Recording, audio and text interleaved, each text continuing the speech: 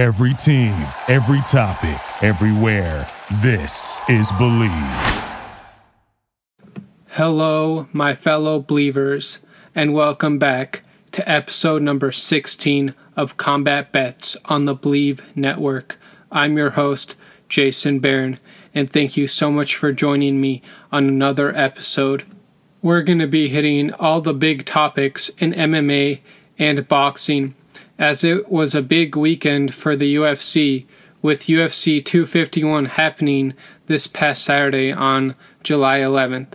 So first, I'm going to recap UFC 251, and then I'll get into recapping the main event between Calvin Kattar and Dan Ige, which happened this past Wednesday. So let's get into some UFC recaps and then move into some boxing topics.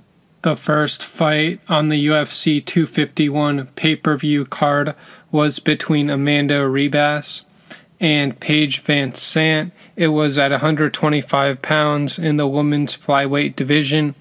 And Ribas put on a really great performance, getting a first-round submission via armbar against an overmatched opponent in VanZant. It looks like this could be VanZant's last fight in the UFC, as in the press conference, Dana White says, yeah, she should be looking at free agency. So this could be the last of Paige VanZant, but Amanda Ribas, a Brazilian fighter, is no doubt definitely a fighter to watch out for, and someone that perhaps could give Valentina Shevchenko, the current champion at 125 pounds, maybe some trouble. But it was a great performance from Ribas, who was able to lock up an armbar as she took VanZant to the ground and was clearly the better grappler as she adjusted her position accordingly, while VanZant tried to defend but was unsuccessful, obviously. And Ribas also has a very bubbly and happy personality, so not only is she a great fighter inside the octagon, but outside of it, she's very marketable and someone that I want to see again, and I assume that most fight fans definitely want to see fight again. And since she didn't really have to work too hard to get her win, a first-round submission win after only 2 minutes and 21 seconds into the round, why not get her again fighting soon, upcoming? So we'll see if Dana White can schedule Amanda Ribas in another fight soon, because she's definitely a fan favorite and could be getting a title shot against Shevchenko if she continues to put on similar performances to the ones she's been putting on so far in the UFC. She's undefeated in the UFC and surely may put on a statement win against an overmatched opponent in VanZant and took care of her accordingly, as she should have. Having the jiu-jitsu game that she does and the striking game, it's clear that Ribas is a very well-rounded fighter, and I'm definitely excited to see her in her next fight. And I wish Paige VanZant nothing but the best, but perhaps she's just overmatched in the UFC and maybe will be fighting in her lower promotion or just do some modeling on Instagram, as she says she makes more money on Instagram than she does in fighting. So we'll see where she goes from here. And for Ribas, maybe a title shot could be coming up for her in the not-too-distant future. I think she still needs a couple more fights in order to get ready for Shevchenko, but she's definitely a contender to watch out for in the 125-pound women's division at flyweight. And then moving on to the next fight on this pay-per-view card, we had Jessica Andrade taking on Rose Namajunas. It was actually a rematch from their past fight in which Andrade won the title from Namajunas by slamming her to the ground. A beautiful slam, and it landed right on Namajunas' head, and that was the end of the fight. But this fight played out quite differently than their first fight. And looking at the striking stats, it was actually very close when you look at the stats, as Namajunas landed 82 out of 235 total strikes, while Andrade landed 79 out of 213 total strikes. So only 3 strikes more for Namajunas in a 3-round fight. I thought it was a very close fight. I thought Andrade won the last round, the third round, but Namajunas won the first 2 rounds. And the judges' scorecards bore that out, with Rose Namajunas winning by split decision. The three judges' scorecards were 29-28 for Andrade, and then 29-28 and 29-28 for Namajunas. So clearly a very close fight, but I thought that Rose got off to a really good start. She was able to use her height and reach advantage to keep Andrade on the outside and outstrike her with really good boxing skills. And Andrade really was able to push the pace in the third round and actually was able to hurt Rose Namajunas. And you could see post-fight the damage on Rose's face, and Andrade didn't really wear that damage as much. So that showed me that Andrade was indeed landing the more powerful punches. And that's kind of what you see with these fighters that are very compact and short. They can generate a lot of power because they're really built with all muscle, whereas a fighter like Rose Namajunas is more of a flowing striker and maybe doesn't throw with the same power as a fighter like Andrade does. And if Andrade had gotten off to a quicker start, she could have won the decision, but because she clearly lost the first two rounds, it was going to be very hard for her to come back and win the fight. But give her credit, she came out really strong in the third round, really was able to get on the inside a lot more and land some damage on Namajunas. So a very entertaining fight for the women's division, and this could indeed be a title eliminator and perhaps the next opponent for Zhang Weili, the current champ at 115 pounds in the women's strawweight division. However, I still think that Zhang Weili is better than both Namajunas and Andrade. She's already beaten Andrade, and Namajunas I think would also lose to Zhang Weili. I just think that Weili has great power, great stamina, and as you saw in her fight against Joanna Jędrzejczyk, an absolutely classic women's MMA fight. For my money, the best women's MMA fight in the history of the UFC was between Zhang Weili and Joanna Jędrzejczyk. If you haven't seen that fight, you definitely got to go back and check it out. Definitely a contender for one of the fights of the year. And I just think, as I was saying earlier, that Zhang Weili has the better stamina and the better power in a matchup against Rose Namajunas. But Rose showed great fundamentals, great boxing, and if she's able to keep Weili on the outside, she has a chance of recapturing her 115-pound strawweight title. But as for now, I just don't see it, and Rose really didn't put on an impressive enough performance for me to be convinced that she could indeed dethrone the champion. And this was mainly a stand-up battle, and when you look at the ground control time, Andrade was 1 of 3 on her takedown attempts, and she could only hold Rose down for 29 seconds. So clearly more of a stand-up battle, which is obviously going to suit Namajunas' strength better than Andrade's. And this was much different from their first fight, where Andrade was able to get some takedowns on Rose and actually slam her down right on her head to end the fight. If you remember, it was quite a vicious knockout that Andrade got, and Rose Namajunas made the adjustments necessary to not fall to the same fate once again against the very powerful Andrade, and she was able to come out with a big decision win. And the main difference in this fight, and perhaps the main reason that Namajunas won, was the number of head strikes she landed on Andrade. When you look at the head strikes, Namajunas was able to land 63 out of 209 total head strikes, whereas Andrade only landed 31 out of 134 total strikes. So this tells me that Rose was able to use her length and her height to really stay out of the way of Andrade's attacks and really get the better of her over the course of 3 rounds. Now, moving on from that fight and into the next fight on the UFC 251 pay-per-view card, we had a fight for the bantamweight title at 135 pounds between Petr Yan and Jose Aldo. As I predicted, I thought Yan would get it done in the later rounds and score a knockout win over the legend Jose Aldo. It definitely looks like Aldo's best days are behind him, as he's coming off some tough losses. Aldo really hasn't been the same fighter since he lost to Conor McGregor by knockout in the first round, and that was all the way back in December of 2015, only 13 seconds into their fight. And then since then, he got a unanimous decision win over Frankie Edgar, 2 knockout losses to Max Holloway, a TKO win over Jeremy Stevens, and another TKO win over Renato Moicano. Maybe made you think that Aldo could get back to his winning ways, but then he follows that up with a unanimous decision loss to the current champion at 145 pounds, Alexander Volkanovski, and then he loses a close fight against Marlon Moraes at his debut at bantamweight at 135 pounds.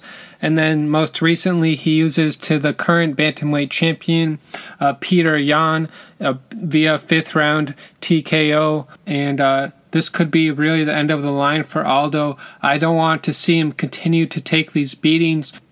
Aldo is an absolute legend in the sport, one of the best featherweights of all time. And he doesn't have to prove anything to anyone. He's already done all he can. He tried his best to continue to compete at 145 pounds. When that didn't work, he figured he'd go down to 135 pounds and try to win a title there. That didn't work out as Peter Yan just blasted through him in the later rounds. And we'll see where Aldo goes from here. But as for Peter Yan, there's no doubt that the next guy he should be facing should be Aljamain Sterling at 135 pounds for Peter Yan's title at bantamweight. So we'll see if Sterling and Yan indeed do end up fighting against each other. If we remember correctly, Aljamain Sterling looked absolutely terrific in his fight against a very tough opponent in Corey Sandhagen. He was able to blast through him and get a very nice submission win in the first round to clearly show he's definitely next in line to fight for the title at bantamweight. And with Yan's big knockout win over Jose Aldo, he's become the second Russian UFC champion. The first is obviously Khabib Nurmagomedov, and now Russia can claim a second champion in Peter Yan. And let's look at the stats for this fight. Yan landed 258 out of 376 total strikes, whereas Aldo only landed 83 out of 157 total strikes, and Yan landed 150 total strikes to the head, whereas Aldo only landed 38 strikes to the head. And the body shots were quite similar to each other. Yan landed 35 body shots, whereas Aldo landed 28 body shots. And Aldo really should have been attacking the legs of Yan more, as you could see that Yan was affected by Aldo's very powerful leg kicks. Aldo was able to land only 17 leg kicks, and Yan landed 9. And then you look at the control time, Yan was able to take Aldo down and had 4 minutes and 50 seconds of ground control time. And I thought Aldo looked really good early on. He was attacking the body of Yan, really pushing forward, using some dirty boxing to get on the inside and land some good shots on Peter Yan. But over the course of the fight, that tough weight cut that Aldo had to endure to get down to 135 pounds was going to show itself in the later rounds, in the 4th and 5th rounds. And that's why they call it the championship rounds. It's because in a normal 3-round fight, you don't really have to push yourself as much, but those last 2 rounds really separate the champions from the challengers, and that's what we saw in the last 2 rounds of this fight as Yan got stronger and stronger while Aldo faded more and more, and it ended up with Yan having an absolutely dominant 5th round. He took Aldo down, was able to land a flurry of punches, and I thought it took the referee way too long to stop this fight. It was clear that Aldo didn't have any fight left in him, yet he let Aldo take a beating for a very long time, and the fight didn't end until 3 minutes and 24 seconds into the 5th round. I thought it could have been stopped at least a minute sooner than that. And Aldo really doesn't deserve that type of treatment, as he is such a legend in the sport, and he should be treated with the utmost respect whenever he gets into the octagon. And unfortunately, he bit off a little more than he could chew. against the very powerful Petr Yan, who's very big for 135 pounds. And he's a very powerful striker, both with his legs and with his punches. And landing 150 total head strikes on Jose Aldo just shows that he never stops pushing forward, never stops coming. And he's also very durable, as he did take some punishment from Jose Aldo, but didn't really seem to be affected by it too much. He said he had to switch stances, I believe, to southpaw because the leg kicks of Aldo were bothering him.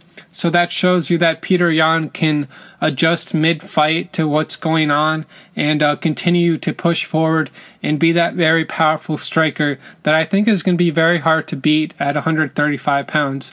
Hopefully Henry Cejudo comes back out of retirement to challenge Petr Yan at 135 pounds, but I think Aljamain Sterling, the most likely next opponent for Petr Yan, is not built with that same powerful, compact, muscly base. He's more of a lengthy fighter that really relies on his wrestling and his quick movements to get wins. And I think Petr Yan might be able to somewhat mitigate the strengths of Aljamain Sterling, but I'm definitely excited to see that fight if indeed it does come to fruition. So it was a very impressive performance from Petr Yan, something I pretty much expected from him. He's the younger fighter, the hungrier fighter. He's never been champion before, and he definitely showed that he's worthy of that title. And I don't think he's going to be losing it anytime soon. We'll see what the next matchups are for him at 135 pounds. Besides him most likely taking on Aljamain Sterling, I'd also love to see him take on Marlon Moraes, the guy that got a split decision win over Jose Aldo. I think that would be a very close fight. And it seems like Yan doesn't really have too many weaknesses in his fight game. He's a very powerful striker, and it seems like he can take guys down if he wants to with his wrestling, but most of the time he likes to keep it a stand-up battle, it seems like, and he usually has the advantage, especially at bantamweight, because he's throwing strikes with such ferocity and such power that you usually don't see at the bantamweight division, and that's often why he's able to get wins, and it's obviously why he's become champion. And for me, Jose Aldo didn't even deserve this title shot. I mean, he lost his bantamweight debut. Some people thought Aldo won that fight against Moraes, and perhaps that's why he got the title shot. But for me, Aldo didn't deserve a title shot, and really the only reason he did end up getting this big opportunity was because of the name recognition and because Aldo is such a legend in the sport. Unfortunately, it wasn't his night. So for Petr Yan, I'd love to see him take on either Aljamain Sterling or Marlon Moraes next. And for Jose Aldo, perhaps he should just retire because I really don't want to see him continue to take these beatings. The next fight on the UFC 251 pay-per-view card was between the current champion at featherweight at 145 pounds, Alexander Volkanovski, taking on Max Holloway in a rematch from their first fight, where Volkanovski won the title from Holloway by unanimous decision. However, their second fight was closer, as it was a split decision win for Volkanovski. The judges had it 48-47 and 48-47 for Volkanovski, and one judge had it 48-47 for Holloway. So it was a very close fight. I can definitely see the argument where some people say that Holloway won 3 rounds to 2, and then the other argument that Volkanovski won 3 rounds to 2. In my opinion, I did think that Volkanovski did win this fight, but if this was only a 3-round fight, I definitely think that Holloway gets the decision because he clearly won the first 2 rounds. That 3rd round is a little iffy, and I even know that some people think that Holloway won the 5th round, but that's why they call it the championship rounds. Because, as I said, if this was a 3-round fight, clearly Holloway wins the decision. But because this is a 5-round championship fight, that's when the champions really show themselves in the 4th and 5th round. And then, as I said earlier, the challengers tend to fade away and not be as strong in those later rounds. So you can really tell that in the UFC, that stamina is a very key factor, especially in these longer fights that go the full 5 rounds. And early on in the fight, I thought Holloway was getting the better of him. He was able to use his height and reach advantages to stay on the outside. And he actually dropped Volkanovski twice, once with a head kick and another time with a beautiful two-punch combination that put Volkanovski down. Volkanovski wasn't seriously hurt, but Holloway was clearly winning those rounds. And with those two knockdowns, I thought that perhaps it could swing the decision in Holloway's favor. However, that didn't happen, and Holloway once again was on the losing end of a very close fight. But I think ultimately what won this fight for Volkanovski was that he's the more powerful striker, and that's often what you see in these fighters that are very compact and small and built with all muscles versus someone like Holloway that's a taller, lengthier fighter that's very thin, so he's not going to be able to generate quite enough of the power that Volkanovski can generate because of his short and compact frame. And a big factor for why Volkanovski won the first fight against Holloway is because he utilized leg kicks beautifully to really beat up the legs of Holloway, and that was no different in their second fight, as Volkanovski went to the legs of Holloway and mixed it up with some nice boxing on the inside, as he was able to land some pretty decent punches on Holloway. Nothing too serious, but was landing scoring shots on Holloway that clearly influenced the judges and gave the split decision win to the current champion, Alexander Volkanovski. And looking at the fight stats for this fight, Volkanovski landed 139 out of 275 total strikes, where Holloway only landed 111 out of 277 total strikes. So they basically threw the same number of strikes, with Holloway throwing only 2 more strikes in a 5-round fight than Volkanovski. However, Volkanovski was the more accurate striker, landing a few more strikes than his opponent, Holloway. And then you look at the strikes to the head. Volkanovski landed 64 head strikes, whereas Holloway only landed 44.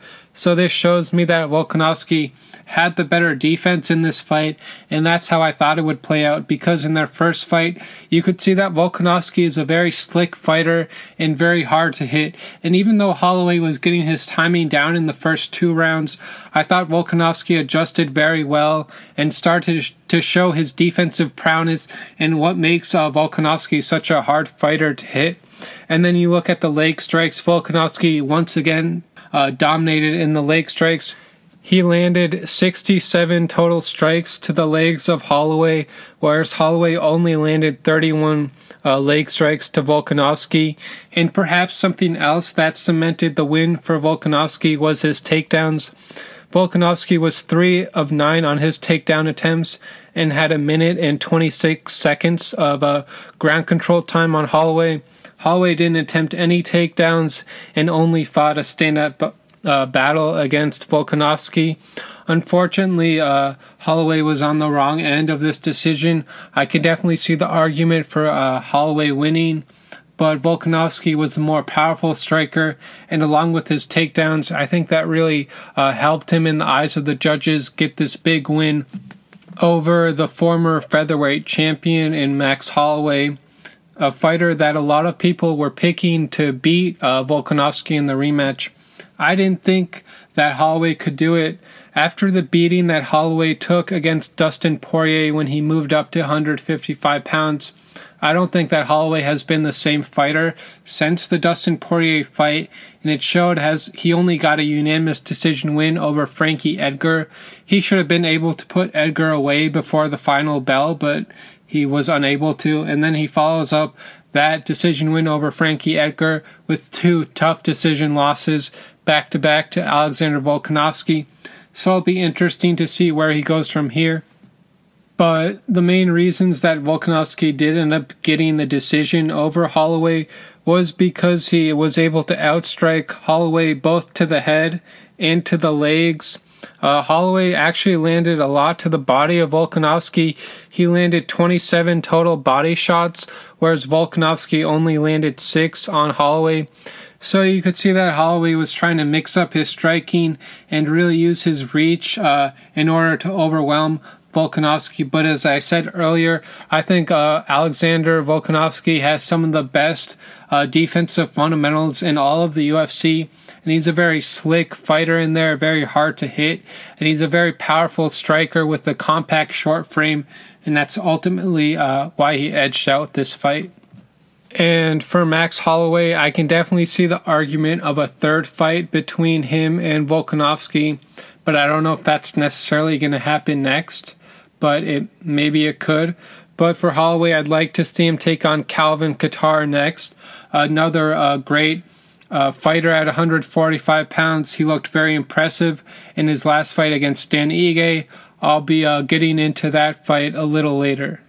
And besides Calvin Kattar as a potential next opponent for Max Holloway, I'd also love to see him take on Yair Rodriguez. Rodriguez is one of the most exciting fighters in the UFC, throwing a lot of unorthodox legs and kicks and a lot of movement in there. His fight against the Korean zombie Chan Sung Jun was one of the greatest fights I've ever seen in the UFC, a very exciting fight. Yair Rodriguez won that fight with one of the most unorthodox strikes I've ever seen to finish a fight. A back elbow. He bent down and then put his elbow up as the Korean zombie was leaning in and was able to get the knockout, I believe, in the last seconds of the fight.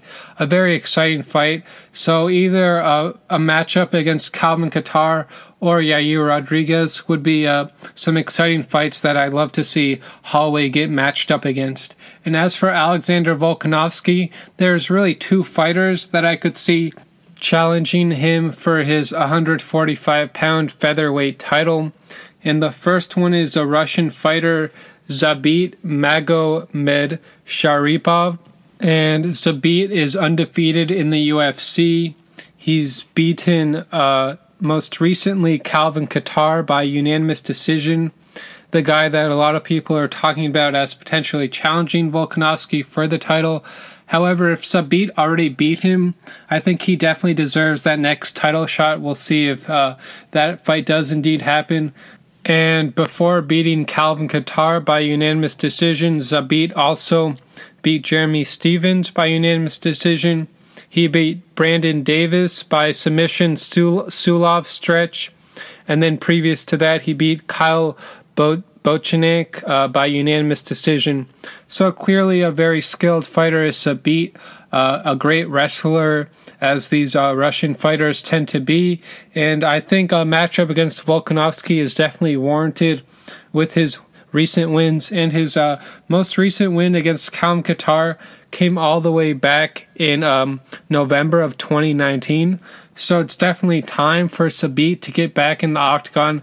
And if he doesn't get that title shot next, then I definitely would love to see him get a matchup against another featherweight contender, maybe a Brian Ortega, maybe Yair Rodriguez, or the Korean Zombie. And if Zabit can get through his next fight, then he definitely deserves the title shot against Volkanovski next. However, that's not the big money fight to make at 145 pounds.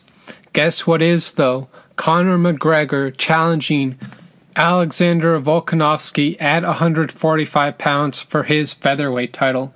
McGregor is still one of the biggest stars in the UFC, one of the most exciting fighters, and he looked absolutely great in his last fight against Donald Cerrone. And I don't think that McGregor could beat the champion at 155 pounds in Khabib Nurmagomedov or the champion at 170 pounds in Kamaru Usman.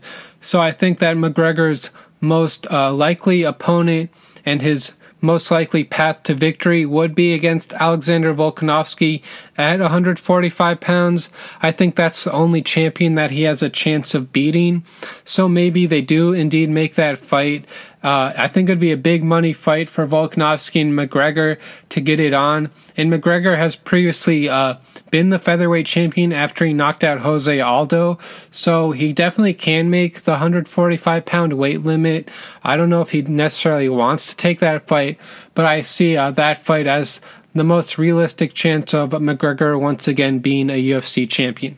So for me, the two fights to make for Alexander Volkanovski next would be either against the Russian Zabit Magomed Sharipov Or if not that fight, then the big money fight against Conor McGregor. And as for Holloway, as I said previously, I'd love to see him either take on Calvin Kattar or Yair Rodriguez next. Moving on from that fight and onto the main event at UFC 251, it was for the welterweight title at 170 pounds between the Nigerian champion Kamaru Usman and the challenger on 6 days' notice, Jorge Masvidal. And looking at the fight stats for this fight, it really was utter domination for Kamaru Usman.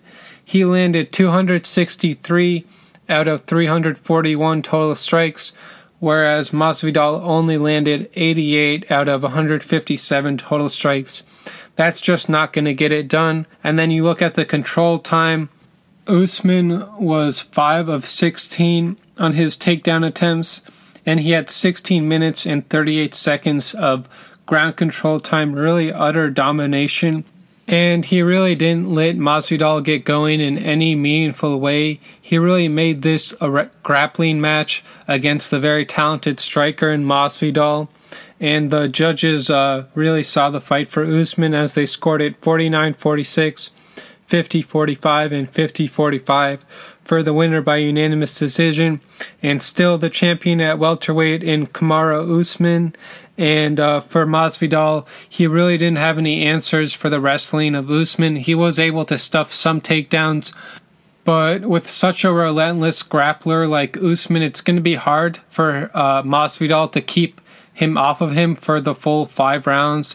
And that's indeed what happened, as Masvidal's stamina was clearly hindered because he took the fight on such short notice, and that 20-pound weight cut you could really see affecting him in the later rounds, as he just didn't have the stamina to really push Usman and make this a different kind of fight other than a grappling match in which Usman really dominated.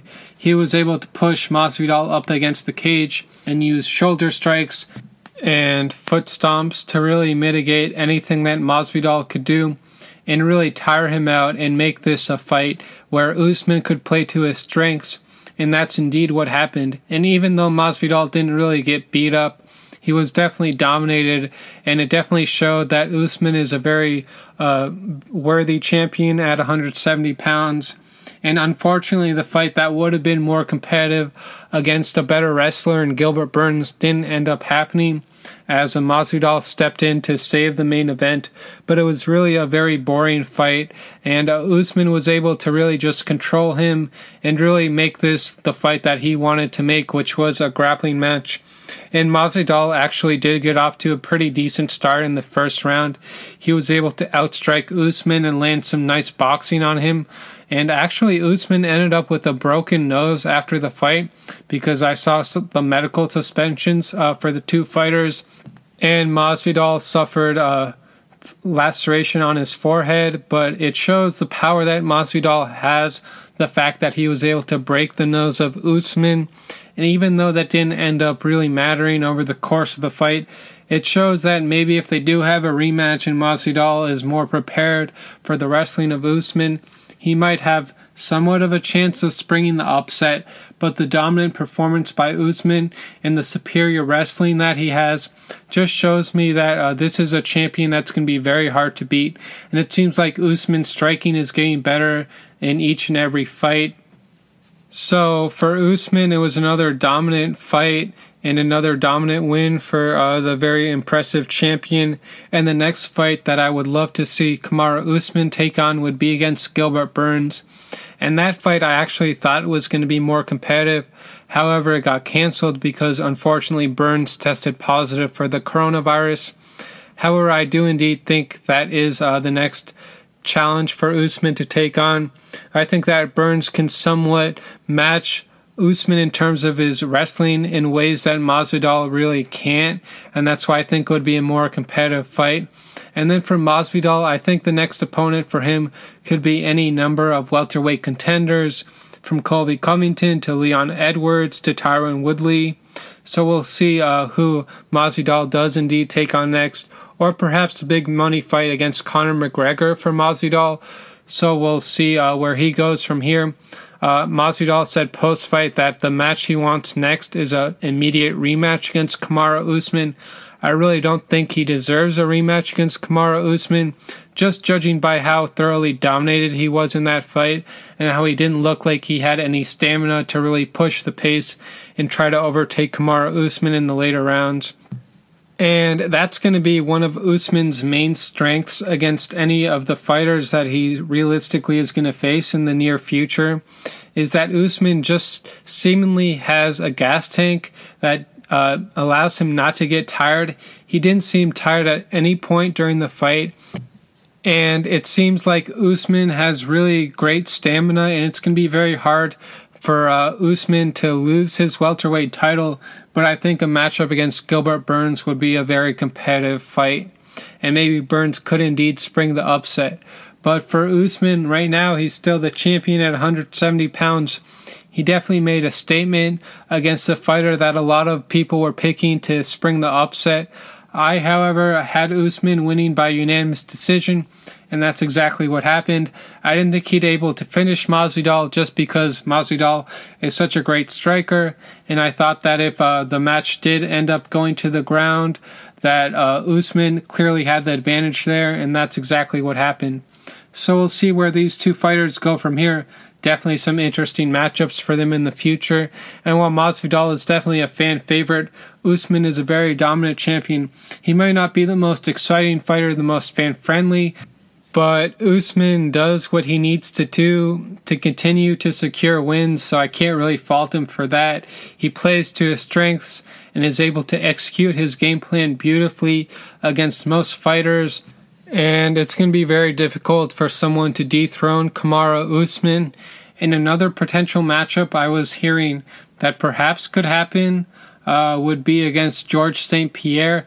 I don't know if St. Pierre is going to come out of retirement to take on Kamaru Usman, but that would no doubt be a big money fight. Definitely a bigger money fight than the fight against Gilbert Burns. So we'll see where the welterweight division goes from here. But for now, Kamaru Usman remains a very dominant champion, and I don't see him losing his title anytime soon. So that will conclude my coverage of UFC 251, Usman versus Masvidal. Next, I'll be recapping.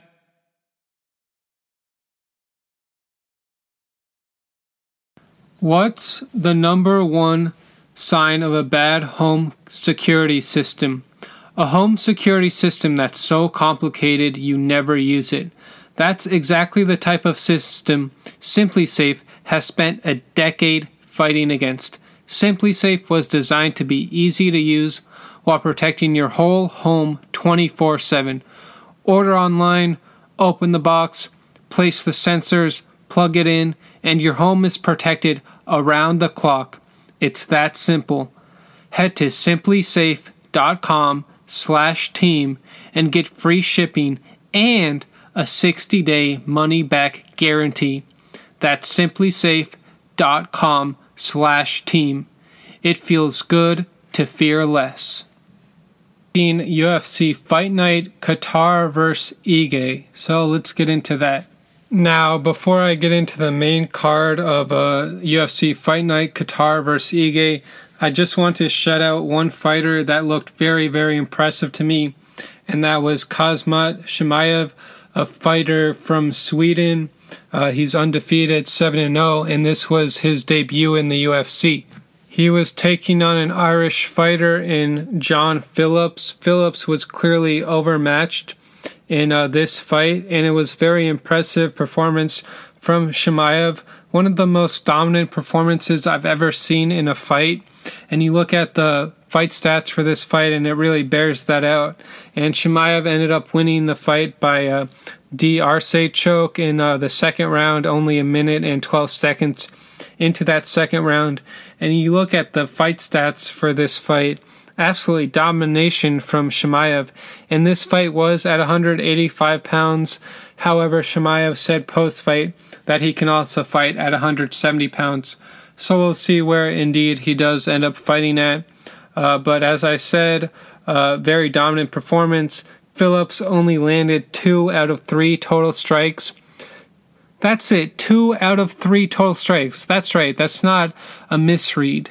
That's crazy. In a fight that lasted 2 rounds, The guy only landed 2 out of 3 total strikes. Absolute domination. And then Chimaev landed 124 out of 140 total strikes. And then you look at the ground control time. Chimaev had 5 minutes and 54 seconds of ground control time.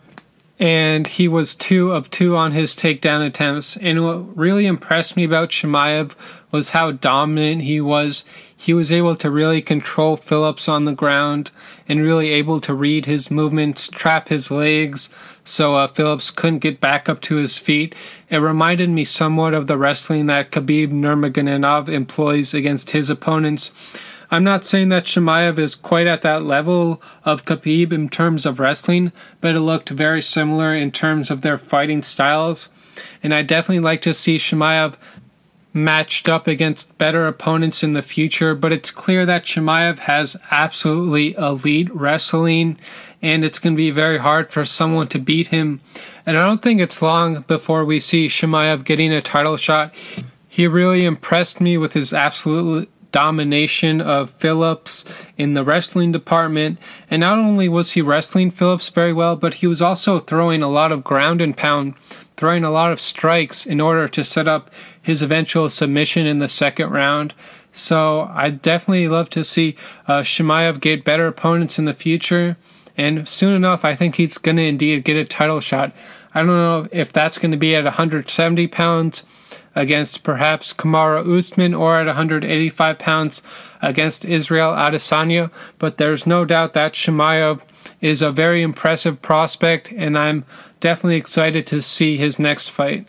And the next fight that I'm going to recap will be between Jimmy Rivera and Cody Stamann. This was quite a bit step up in competition for Stamann at featherweight at 145 pounds, and he wasn't quite able to get the win over Rivera. And Stamann recently suffered an unimaginable loss, losing his younger brother, who they said died in his sleep. I can't imagine fighting after that loss.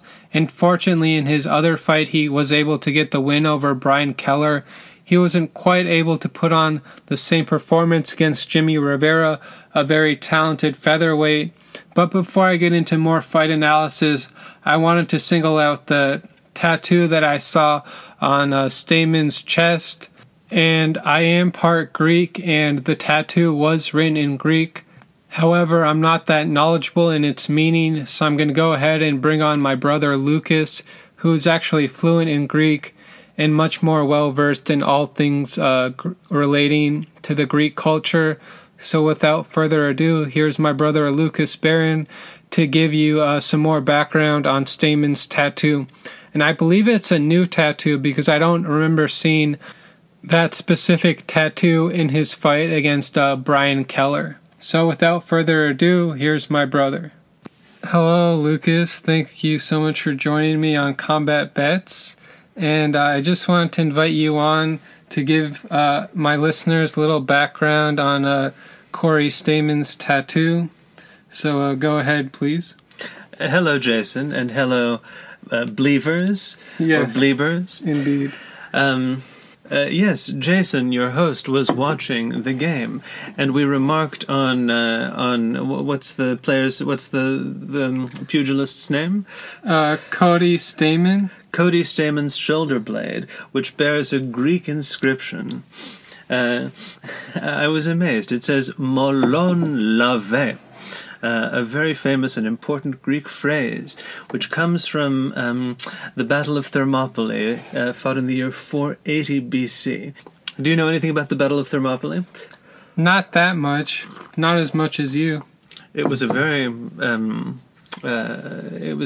very significant event. It was during the Second Persian War, when King Xerxes was invading Greece with an army of almost 3 million men from the various nations of his empire, according to Herodotus. And the Persians landed at the narrow pass at Thermopylae with the intention of of conquering all of Greece.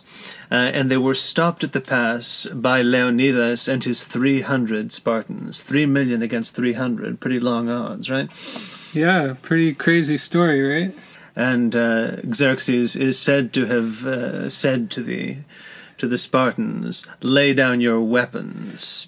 To which the Spartans responded, "Molon lave, come and get 'em." So it's a classic expression of laconic defiance. And that's what Stamen had on his shoulder blade, right? Molon lave. Molon lave. And then he said, we shall blot out the sun with our arrows. To which he answered, "All the better, we'll fight in the shade." Right, so quite the fitting tattoo, I would think, for a fighter as well. Did he win the fight? Unfortunately, he wasn't able to get the win over Rivera, but he showed himself to be a talented wrestler as he was able to take him down throughout the fight. Oh, so the tattoo is right. So Rivera did come and take it. Indeed, Rivera did coming, yes, and taking it. Good. Thank you for having me. Thank you so much for joining me, Lucas. Well, I hope everyone enjoyed that brief Greek history lesson of the Battle of Thermopylae. Thank you so much for listening, and thank my brother Lucas for joining me on the podcast. Now moving back into some fight analysis between Jimmy Rivera and Cody Stamen. Rivera landed 90 out of 134 total strikes, whereas Stamen only landed 62 out of 108 total strikes. And then you look at the control time, Stamen was able to take Rivera down once during the fight, and he was able to have 4 minutes and 25 seconds of ground control time. Rivera landed 2 takedowns on Stamen and had 1 minute and 59 seconds of ground control time. So some of this fight was fought on the mat, and Stamen tried desperately to take Rivera down because he was really getting beat up on the feet, and that bore out in the stats as Rivera outlanded him by about 30 strikes. So a decent performance against Rivera, against a fighter that he should beat in Stamen, and the 3 judges had it for Rivera 29-28, 30-27, and 30-27 for the winner by unanimous decision. And even though Stamen was somewhat able to wrestle Rivera, the striking accuracy of Rivera ended up being too much for him. I mean, landing 90 out of 134 total strikes shows really accurate striking for Rivera, and he was able to land 19 strikes to the leg, 13 strikes to the body, and 16 to the head. So you could tell that Rivera was really mixing things up, and he landed 48 significant strikes. So a nice performance from Rivera. Maybe if he got a knockout win, it would have been all the more impressive. But nonetheless, a very impressive performance for Rivera. And for Stamen, I absolutely love his tattoo. Molon lave. Come and take it. Unfortunately, he wasn't able to get the win, but both these fighters are worth keeping an eye on in the featherweight division. Moving on to the main event, we had Calvin Kattar taking on Dan Ige. Kattar won the fight by unanimous decision, 48-47, 49-46, and 49-46. It was a pretty competitive fight, but Kattar ended up getting the better of Ige because of his reach and height advantage over the smaller Ige. He was really able to use his jab with great effectiveness. Kattar has one of the best jabs in all of the UFC, and he was really able to keep Ige on the outside with that powerful punch and mix in some nice boxing to really hurt Ige and really beat him up. As you could see, Ige had a big swollen eye, and he really didn't look that good at the end of the fight. He took a lot of damage, and the fight stats bore that out, as Kattar landed 107 total strikes, and he landed 70 of those to the head of Ige, and he was 1 of 1 on his takedown attempts and had 1 minute and 6 seconds of ground control time on Ige. Ige landed 87 total strikes, but only 37 of those were to the head, and he tried to take Kattar down 9 times. He was 0 of 9 on his takedown attempts. So not only was Kattar outlanding him on the feet, but on the ground, he showed great takedown defense as Ige was unable to get this fight to the mat, where obviously he would have much preferred it to be, but Kattar showed great striking ability, using his size, using his reach to really make Ige fight a tough fight. And I thought Ige actually won the second round, and it looked like he might have broke Kattar's nose there as Kattar was really pawing at it. But despite that, Kattar was able to overcome perhaps compromised nose and continue to push forward and use his jab to really lead him and find his distance against the smaller Ige. And he used great boxing fundamentals. And he was actually able to land a lot of shots to the head of Ige. And he also landed 19 shots to the body and 16 to the legs of Ige. So mixing it up a little there from Kattar. It seems like Kattar is getting better and better in each of his fights. And he might not be ready for a title shot just yet against Alexander Volkanovski. But as I said previously, I'd love to see Kattar take on perhaps Max Holloway, maybe the Korean Zombie or Yair Rodriguez in his next fight. All those would be great matchups for Kattar.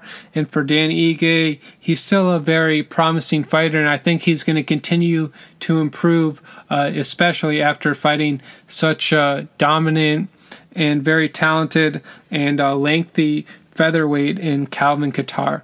So that'll conclude my recaps for both UFC 251 and UFC Fight Night Kattar vs. Ige. Thank you so much for listening, and now let's get into some boxing topics. I'll go ahead and start with the fight that was on July 9th between Carlos Takam and Jerry Forrest. Carlos Takam, the veteran, ended up getting the win by unanimous decision after 10 rounds over the younger Jerry Forrest. And I thought that Takam had a really good start to the fight. He was really able to find his jab and then come over with his right quite nicely against the slower Jerry Forrest. But as the rounds went on, you could see that Takam was slowing down and that Forrest was starting to speed up and gain some momentum. And I thought some of the later rounds, Jerry Forrest might have won. But that early lead that Takam had on Forrest ended up being too much for him to overcome. And I thought the veteran savvy of Takam, his jabs, his power right, and then how he was able to have great ring generalship in there and really push Jerry Forrest around the ring really allowed him to gain a lead in the earlier rounds, and that's what ended up getting him the decision win. So a good win from a heavyweight in Carlos Takam against a decent fighter in Jerry Forrest and a fighter that he should beat, having only lost to Joseph Parker, Anthony Joshua, Derek Chisora, and Alexander Povetkin, and also Gregory Toney prior to that in his career. So Takam only loses to these elite heavyweights, these champions, and a fighter like Jerry Forrest is not going to be quite on his level. And although Forrest did have some good rounds in those later rounds, he wasn't able to quite do enough to get the win. And I got to give a lot of credit to Takam. Even though he's quite old, he's already 39 years old, he's still showing he has a lot of fight left in him, and we'll see where both these heavyweights go from here. And one of Takam's main strengths is fighting on the inside, and against Jerry Forrest, he was able to land the more inside shots than Forrest and the more devastating punches that you could see were really doing a little bit of damage to Forrest. Although Forrest was very durable in the fight and never seemed like he was going to be too hurt. But Takam was the more aggressive fighter, the fighter that pushed the pace, that had more aggression, and that was really coming forward. And Jerry Forrest really had to fight with a lot of defense, and Takam was really the more offensive fighter, the one that was really dictating the pace of the fight. And what made this performance even more impressive from Takam is that perhaps he suffered a fractured right cheekbone, and he was really pawing at it in the later rounds. But despite this, he was still able to get the unanimous decision win over Jerry Forrest, even though he might have dropped some of those later rounds. But ultimately, the aggression, the jab of Takam, and his superior inside fighting is really what won him this fight. Takam was the more active fighter in there, and he was really setting up his nice overhand right with some nice jabs, and that's really some great boxing fundamentals that we saw from this veteran. And then you look at the punch stats. Takam threw 455 total punches. He landed 106. His opponent, Jerry Forrest, threw 321 and only landed 70 punches. And Takam landed 30 body shots. Jerry Forrest only landed 10 body shots. So you could see that Takam outlanded Forrest by over 30 punches, and he was the more active fighter in there, throwing more punches as well. So when that happens, you're probably not going to get the decision win, although I did think that Jerry Forrest came on strong in the later rounds as Carlos Takam was starting to fade. So moving on from that fight and into the next main event on Top Rank. The main event was supposed to be Jamel Herring taking on Jonathan Oquendo. However, that fight ultimately got canceled because Jamel Herring tested positive for the second time for the coronavirus. Herring was supposed to fight earlier on in the month, and then that fight got postponed for the new date on July 14th. However, that fight once again was postponed because unfortunately, as I said earlier, he tested positive for the second time for the coronavirus. So hopefully Jamel Herring can make a comeback and we see him back in the ring in the not too distant future. Very unfortunate for Herring that he had not one but two postponements of his scheduled fight, and fortunately for Michaela Mayer and Helen Joseph, they got moved up to the main event. So some history for Top Rank Boxing. It was the first time in the history of Top Rank on ESPN that a women's fight headlined the card. And what a great coming out performance it was for Michaela Mayer in a main event slot on ESPN, as she absolutely dominated Helen Joseph en route to a unanimous decision win after 10 rounds against the overmatched opponent. Although a lot of pundits were saying that this was probably going to be Mayer's toughest test, she definitely showed that she's a very skilled boxer and has one of the best jabs in all of boxing. No matter if you're talking about men or women, Mayer has a very strong jab. And that may come somewhat because she spars a lot with men and doesn't really spar that much with women. So her main trainer, Al Mitchell, is really helping Michaela Mayer reach her full potential. And you look at the punch stats, Mayer threw 538 punches and landed 195 for a 36% connect rate, and she landed 32 shots to the body. Her opponent, Helen Joseph, threw 377 total punches. She only landed 86 for a 23% connect rate and landed 22 shots to the body of Mayer. So really utter domination from Mayer here. She outlanded her by more than 100 punches, and she had a high connect percentage of 36%. Connect rate. So this shows me that Mayer was not only devastating with her punches, but also very accurate. And give credit to Helen Joseph, who could really take a punch and was trying to be competitive throughout the fight. But it was clear that Mayer had the speed advantage, and she really set up all her shots with her nice jab, really throwing it out there a lot during the fight. And that's what really set up her power right, her shots to the body, although I thought she should have gone to the body more to maybe get Helen Joseph out of there before the final bell. And something the commentators were talking about is they don't really understand why these rounds are 2 minutes instead of 3 minutes. I mean, these women can fight 3-minute rounds, and I believe they should be fighting 3-minute rounds. I mean, it's only a 10-round fight, 2 minutes a round, that's only a 20-minute fight. You don't think they can go 30 minutes? I think these women can definitely fight 3-minute rounds, so hopefully we see that change in boxing in the future for women's boxing. because we don't see this in the UFC. Women fight 5-minute rounds just like the men do in the UFC. The men fight 5-minute rounds, so do the women. And I think the same should be for boxing. It should be 3 minutes across the board for men and women. But there's no doubt that Mikaela Mayer, a former Olympian, she's American, from the Valley in California. She's a very talented fighter. I think she's going to be one of the stars in women's boxing, along with Clarissa Shields and Katie Taylor. I think Mikaela Mayer is right up there in terms of marketability for being perhaps a future star in the sport of boxing. She's a pretty blonde, and she has the boxing fundamentals to back it up.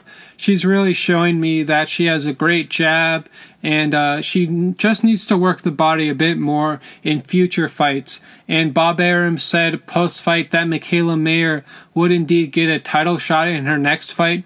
So the future is really bright for Mayer, and she showed me great boxing fundamentals, and she's definitely a boxer I'm going to want to keep an eye on in future fights. And for Helen Joseph, it was a great opportunity for her in the main event on ESPN. Joseph overcame insurmountable odds. She's an orphan from Nigeria, and she's still a professional fighter, still fighting, to make a living. And I got to give a lot of credit to Helen Joseph for getting in there and showing herself to be a very tough fighter, a fighter that's worthy of an opponent like Mikaela Mayer. However, Mayer just had too much class for her. Her jab was too accurate, and she ended up coasting to a unanimous decision win. She dominated. I believe she won every round against Helen Joseph. So Mayer's main event slot on ESPN really couldn't have gone any better. And unfortunately, the opportunity that was supposed to be for Jamel Herring and Jonathan Okendo went to Mikaela Mayer and Helen Joseph, but Mayer put on an absolute virtuoso performance, and I can't wait to see her fight again. And guess what, boxing fans? Not only one main event was called off between Jamel Herring and Jonathan Okendo, another main event was called off between Miguel Mariaga and Mark John Yap. Miguel Mariaga ended up making weight. The catch weight limit was for 128 pounds. However, his opponent, Mark John Yap, unfortunately did not make weight, as he weighed in at 136.7 pounds. So nearly 9 pounds over the agreed weight limit. It's not really a good look for Yap, and unfortunately for Mariaga, he had his fight postponed once again. He was originally scheduled to fight Shakur Stevenson, but that fight got postponed because of the pandemic, and then he was scheduled to fight Yap. However, this time the fight was postponed because his opponent did not make weight. So that means the main event for that card this past Thursday was between Felix Verdejo and his overmatched opponent, Will Madera. It only took Felix Verdejo one round to dispose of Will Madera. He was able to use his very powerful jab to set up some devastating uppercuts that really affected the equilibrium of Madera, and Madera ended up touching the canvas at the end of the first round, and the referee was counting, but he ended up waving the fight off as he was seeing that Madera was not in his right mind. And for Felix Verdejo, it's the type of statement win that he absolutely needed if he wants to get those big fights in the future. And Madera only has one professional loss, and that came back in March of 2018 to Antonio Lozado Jr. by TKO in the 10th round. But since that loss, he's coming off 4 straight wins, KO win over Yardley Armenta Cruz, 2 unanimous decision wins over Brian Vasquez and Manuel Rey Rojas, and then most recently a first-round TKO win over Will Madera in the main event slot on ESPN this past Thursday on July 16th. And Felix Verdejo, post-fight, he called out Vasily Lomachenko because he said he wants to get his revenge for his loss to Lomachenko when they were amateurs fighting in the Olympics. So we'll see if Verdejo versus Lomachenko does indeed get made, but there's a lot of talented fighters in that division. We'll see who Verdejo fights next, but this was an absolutely stunning performance from him against an overmatched opponent in Will Madera. He was really able to use his jab very effectively, and his uppercuts were absolutely devastating, and he looks like he can generate a lot of power for being such a small fighter, fighting at, I believe, 135 pounds. So we'll see who Verdejo gets next, but this was the type of performance he absolutely needed, and it got upgraded to the main event slot after Miguel Mariaga's fight was unfortunately called off because Mark John Yap could not make weight. But Verdejo took full advantage of his main event slot, just as Michaela Mayer took full advantage of her main event slot. So two very impressive performances from Michaela Mayer and Felix Verdejo, and I'm definitely excited to see where both these fighters go in the future. And I think the change in trainer for Felix Verdejo has really helped him. Felix Verdejo is now being trained by Ismael Salas, and Salas previously worked wonders for Jorge Linares, really resurrecting his career, and it looks like he's going to be able to do the same thing for Felix Verdejo. So I can't wait to see Verdejo back in the ring, and he shouldn't need too much of a layoff after only going one round and getting the knockout win over Will Madera. Now moving on to some boxing previews on July 18th from Magdeburg, Germany on ESPN+. In the main event, we have Ajit Caballel versus Evangelos Lazardis, 10 rounds, heavyweights. I'm not really sure who those fighters are, but there is a fight coming up this Saturday on July 18th if you're interested, early on in the day from Germany. And then on July 21st from Las Vegas, coming up this Tuesday, in the main event, we have Oscar Valdez versus Jason Velez. I'm going to go ahead and pick Oscar Valdez to get the win here.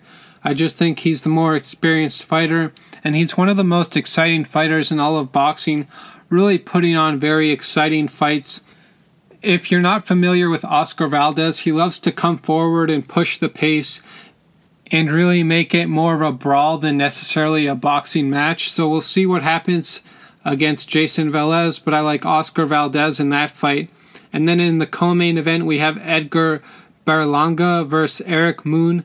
Berlanga is undefeated, and he is 13-0 with 13 first-round KO finishes.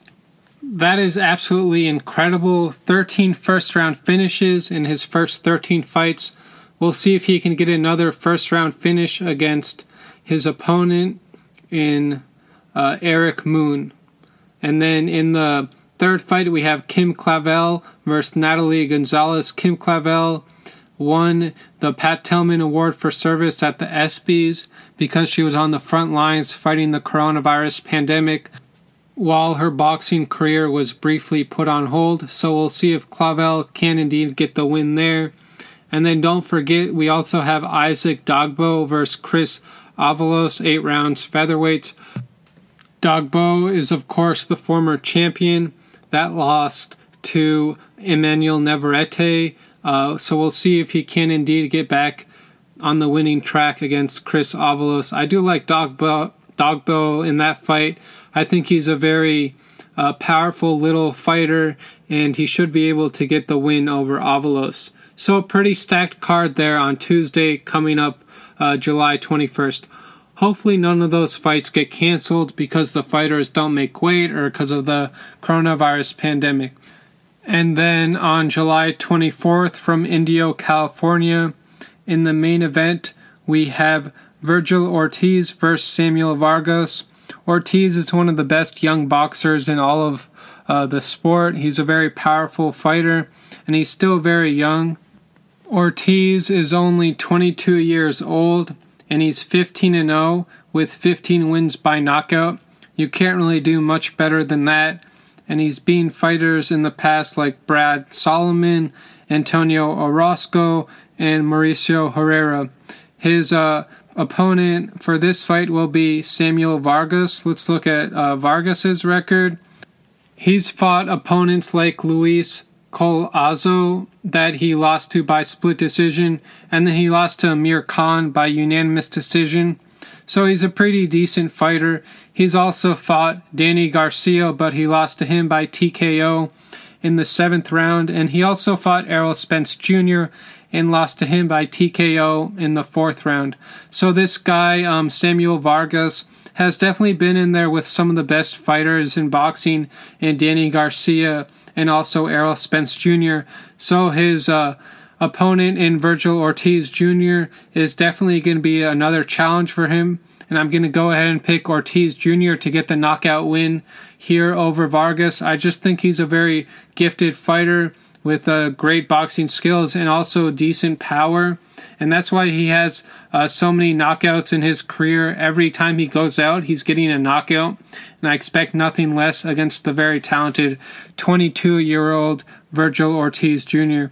And then in the co-main event, we have Hector Tenhara versus Mercito Gesta, 10 rounds lightweights. And then we also have Shane Mosley Jr. versus Jeremy Ramos, 8 rounds middleweights. And that fight will be coming up this Friday on July 24th.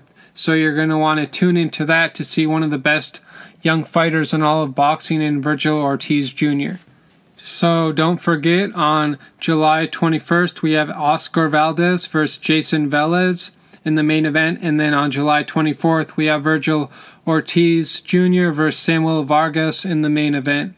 So I can't wait for those 2 boxing cards. And that will conclude my boxing previews. Now let's move back into the UFC. Coming up on this Saturday on July 18th, we have UFC Fight Night. Figueiredo versus Benavidez 2 from Yas Island in Abu Dhabi. The prelims start on ESPN and ESPN Plus at 2 p.m. Pacific time. The main card is on ESPN Plus at 5 p.m. Pacific time. And in the co-main event, we have Jack Hermansson, a fighter from Norway, taking on Kelvin Gastelum, an American fighter. Gastelum is 28 years old. He's 186 pounds. He has a 71.5-inch reach, and he stands at 5'9". His opponent, Jack Hermansson, is 32 years old. He stands at 6'1". He weighs in at 186 pounds as well. He has a significant reach advantage on Gastelum, having a 77.5-inch reach. And I believe that Hermansson should have the edge in this fight. The odds are pretty much the same for these two fighters. Hermansson is pick'em basically at minus 110, and Gastelum is also basically a pick'em at minus 110. So the odds makers really don't know who to pick in terms of a winner or who to make the favorite. So this should be a very close and competitive fight between two fighters that are really looking for a win to perhaps challenge Israel Adesanya at 185 pounds for his middleweight title. Hermansson comes in with a 4-inch height advantage. He's 6'1", his opponent Gastelum is 5'9", and a 6-inch reach advantage. Hermansson has a 77.5-inch reach, Gastelum only a 71.5-inch reach, and besides his height and reach advantages, Hermansson is also the superior wrestler, and I think if he makes this a grappling match, he'll clearly have the advantage over Gastelum on the mat. But if this stays a striking battle, I believe that Gastelum might have the slight advantage in striking. So if Hermansson can dictate the pace and make this a grappling match, I believe he's able to grind out a decision win over Gastelum. And looking at Hermansson's record, he's beaten David Branch by submission, and that was back on March of 2019. So an impressive first round submission for Hermansson. And that's one of the things that Hermansson does well. He takes guys down and then he's able to submit them. And then he also got a unanimous decision win over the tough Jacare Souza. And then he's coming off actually a KO loss to Jared Cannonier. And that was in the second round. And that was back in September of 2019. So even though Hermansson's coming off a loss to Jared Cannonier, I still like him in this matchup against Kelvin Gastelum. I think he's got the speed advantage, the strength advantage, the wrestling advantage, and Gastelum might have the striking advantage, but I think that Hermansson has a better stamina, and that fight against Israel Adesanya for the title really seemed to take a lot out of Kelvin Gastelum.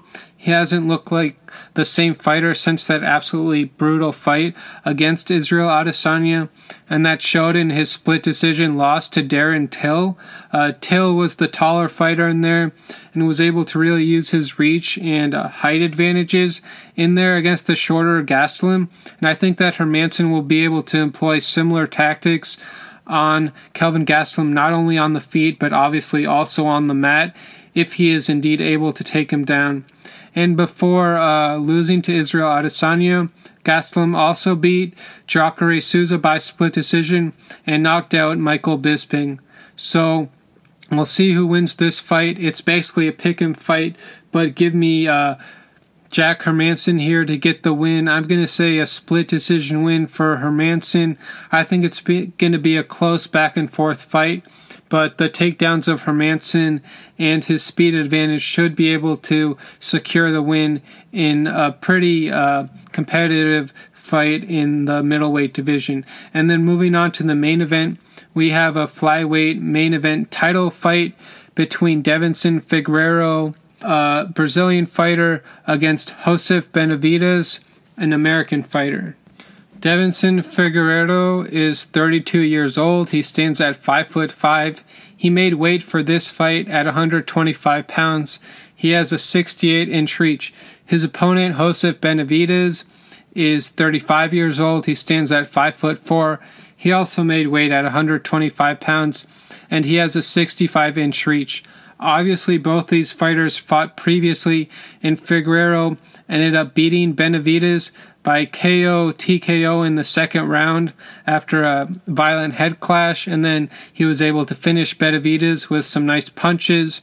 And before that, he beat Tim Elliott, and he also beat Alexandre Pantoja. So clearly, Devinson Figueiredo is one of the best flyweights in the UFC, if not the best. I do like him once again to beat Joseph Benavidez here. Unfortunately, their first fight was supposed to be for the title, but Figueiredo came in about 2 pounds overweight, so that fight was not the official flyweight title fight. However, for their rematch, both fighters were able to make weight. And in their first fight, I thought that Figueiredo was the bigger fighter in there, the more powerful fighter, and he was really able to manhandle the smaller Benavidez. Even though they fight in the same weight class, I just think that Figueiredo has the size and the strength advantage against Benavidez. And looking at their fight stats from their first fight, Benavidez landed 46 total strikes, and Figueiredo landed 25 total strikes, and he was able to get a takedown on Benavidez and had 45 seconds of ground control time. So even though Benavidez outstruck Figueiredo in their first fight, clearly the more powerful striker is indeed Figueiredo, and I believe that the odds show this, as Figueiredo is a favorite at minus 240, and Benavidez comes in as the underdog at plus 200. I'd be very surprised if Benavidez is able to overcome the strength and the size advantages that Figueiredo inherently has. He's a very big flyweight, and I can understand that he might struggle to make weight sometimes, as was the case in their previous fight that unfortunately was not for the title. However, as I said, both fighters made weight for their rematch, and I like Figueiredo to get the win here. I'm going to go ahead and say a fourth round TKO win for Figueiredo over Benavidez. I just don't think that Benavidez will be able to stick with Figueiredo over the course of 5 rounds, and I like Figueiredo to get the finish in this fight and indeed capture the flyweight title in emphatic fashion. So tune into UFC Fight Night Figueiredo vs. Benavidez 2 coming up this Saturday on July 18th. My picks are Devinson Figueiredo by knockout and Jack Hermansson by split decision. Can't wait to check out these fights. Thank you so much for listening to episode number 16 of Combat Bets. That will conclude my coverage for this episode. And remember, Kobe forever, Mamba forever, and please mask up and stay safe out there and enjoy this weekend's fights and the future boxing cards that are also coming up. Thank you, and this will conclude episode number 16 of Combat Bets on the Believe Network. I'm your host, Jason Barron, signing off. Until next time, thank you. Thank you for listening to Believe. You can show support to your host by subscribing to the show and giving us a 5-star rating on your preferred platform. Check us out at Believe.com and search for BLEAV on YouTube.